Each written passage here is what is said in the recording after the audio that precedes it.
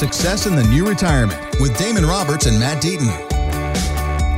Here with Damon and Matt, I'm Jennifer Perry, and if there's a question you'd like us to address here on the podcast, reach out to us through our website at successinthenewretirement.com. And remember, you can catch the show now on Saturdays at 6 p.m. on Arizona's news station, KTAR News. And guys, I know you've been getting so many questions about the upcoming election. It is getting closer. I don't think we're going to have any more debates after that first one, but I think we can all agree we didn't really get much substance out of that first debate, did we? Yeah. There was a little bit of arguing. Just a little bit of talking over each other. I mean, again, you're listening for things, but when they're talking all over each other, it's hard to figure out. And I know our listeners probably have their own ideas about how they want things to play out come November, and you're certainly entitled to your own opinions here. But I think for retirement savers in particular, guys, a lot of people are wondering how this election will affect their investments and Wall Street. Now, we turn to market historian Sam Stovall for some perspective. He's with CFRA Research and tells CNBC that investors would actually probably be okay with a win by either Joe Biden or Donald Trump. The biggest concern, however, would be a trifecta or a triple play where the Democrats take control of White House as well as both houses of Congress and try to push through a near doubling of the tax on capital gains and income.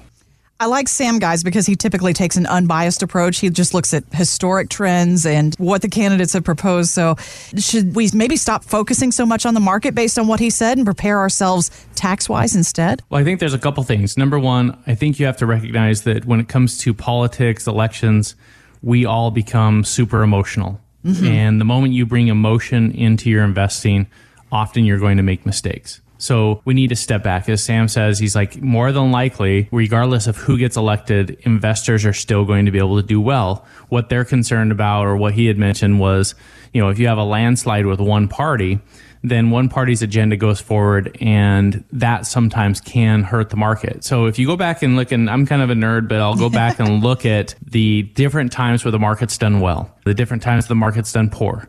And you look at the combinations of who is in power in the Congress, who is in power in Senate, House, and then also who is the president. And oftentimes the best times for when the market's doing the best, it's when we have a mix, when there's balance. Because again, our government's based off of this checks and balance. And so when we have that, then all of the economic factors, the CEOs that are out there making decisions, the companies that are trying to grow and expand, they feel like there's going to be this even playing field, that not one person's agenda or one party's agenda is going to go forward, and there's going to be some balance there. Mm-hmm. And that's usually the place where you're going to get the best growth. It's the place where people feel the most confident in investing in the economy. And so those are the things you should be watching out for. But as he said in that, what matters is what kind of growth we're seeing in the economy and how much you're paying in taxes. Those are the things that come down to the bottom line in your wallet that matter. And so Damon and I have been screaming and yelling and talking about kind of like the debate, right? But not over each other, right?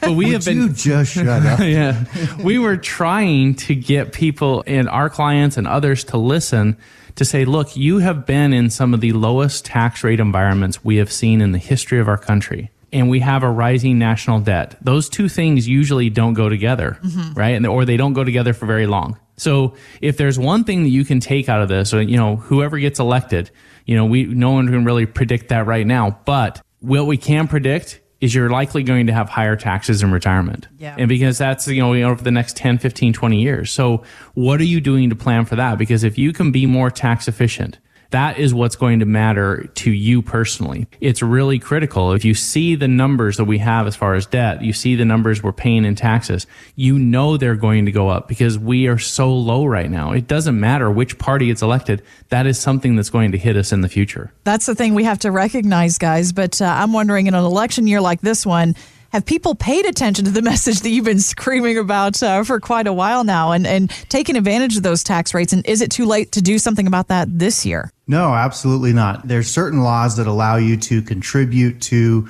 either an IRA, whether that's Roth or a traditional IRA or 401k, all the way up until tax time next year, so April next year. And then there's other ones that you have to complete before the end of the year. And so being that we're just in October, there is time yet to look at that and to do it. And we focus on and have for 20 years people approaching retirement and those that are in retirement. And those two groups of people should be paying huge attention to this, because those that are approaching retirement, a lot of them don't know that they have within their 401k, they have Roth options where they can take some of their 401k dollars and designate them to pay the tax now.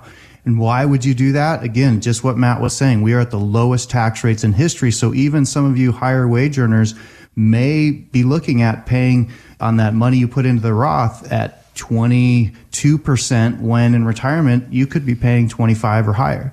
So looking at putting money into the Roth right now is important. And then those that are already retired, the difference between now and when you were working is that all the money you're pulling out of your 401ks, which is where 90% of your money is all going to be taxable. And so should you be pulling out of there rather than taking Social Security early? Or should you be also pulling more out of your IRA, even if you don't need it right now, and converting it over to Roth to never pay those taxes again and pay them at lower rates now? There's so many ways to look at this that are going to impact how long your money's going to last and how much you're going to pay in taxes, that you have to be looking at that right now. I had a conversation with a client this week, and he called me. He's retired this year, sold their house. They moved up to Prescott, and he's loving it. He told me how awesome the weather was and, kind of laughing at me. But one of the things that was interesting about his situation is, again, because he retired this year, suddenly this is the first time that their income was going to end up in that 12% tax bracket, meaning they were going to make,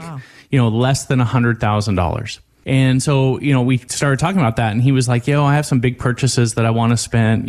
We're looking to maybe buy a truck at the end of the year. And we sold our house in Mesa and we moved up, and we have some money left over. So I was just going to use that. And I said, hold on, this is a perfect time for you to take money out of that 401k, just like what Damon was saying. And he kind of was like, well, I already got the money in the cash. And I said, I know, but right now you can now take that money out and you're only going to give Uncle Sam about 12%. You've been saving that money in that 401k and deferring and avoiding taxes of 22 and 28% the whole time you've been working. Now is the opportunity to take that out. And so he was going to take money from a cash account, when instead we're now going to withdraw that money from the 401k. We'll leave the cash for another time, and he's going to do that and give Uncle Sam far less money by doing that. And then next year he will have no income because he will have not worked at all that year. And so there's going to be a big opportunity to start spending money out of that 401k, keep his cash where it needs to be, and take advantage of these tax opportunities.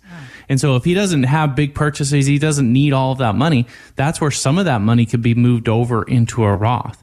But we're still going to get it out of those tax deferred accounts at the low tax rates, because that is the wise thing to be doing. And so that's what you need to be doing. You need to be talking to someone that can help give you those directions and advice, because these are windows that close every year and you can't go back and reverse that. And I would say, Jennifer, don't wait or don't expect that your CPA, your tax guy, is going to come and say, hey, you should be doing this, because most CPAs are trained to save you money today in taxes or this year, right, because that makes you a happy person. But having that conversation and educating you about paying tax now or later, because you are going to pay tax on these dollars, you've got to incorporate that. And why are a lot of financial advisors not talking about that either? It's because they're not looking at the broader picture that we try to, as looking at 20, 30 years of retirement and looking at history and understanding that those dollars are going to be taxable. And so a lot of times what Matt and I are trying to do is, yes, we do invest. Yes, performance is important, but if we can save you 5, 6, 7% in taxes, that's like getting that kind of return added on everything else that we do. That is a huge piece of the puzzle that if someone's not talking to you about that, then you're missing the boat. Thanks for listening. Want more from Damon and Matt? Check out successinthenewretirement.com. And while you're there, drop us an email with your questions.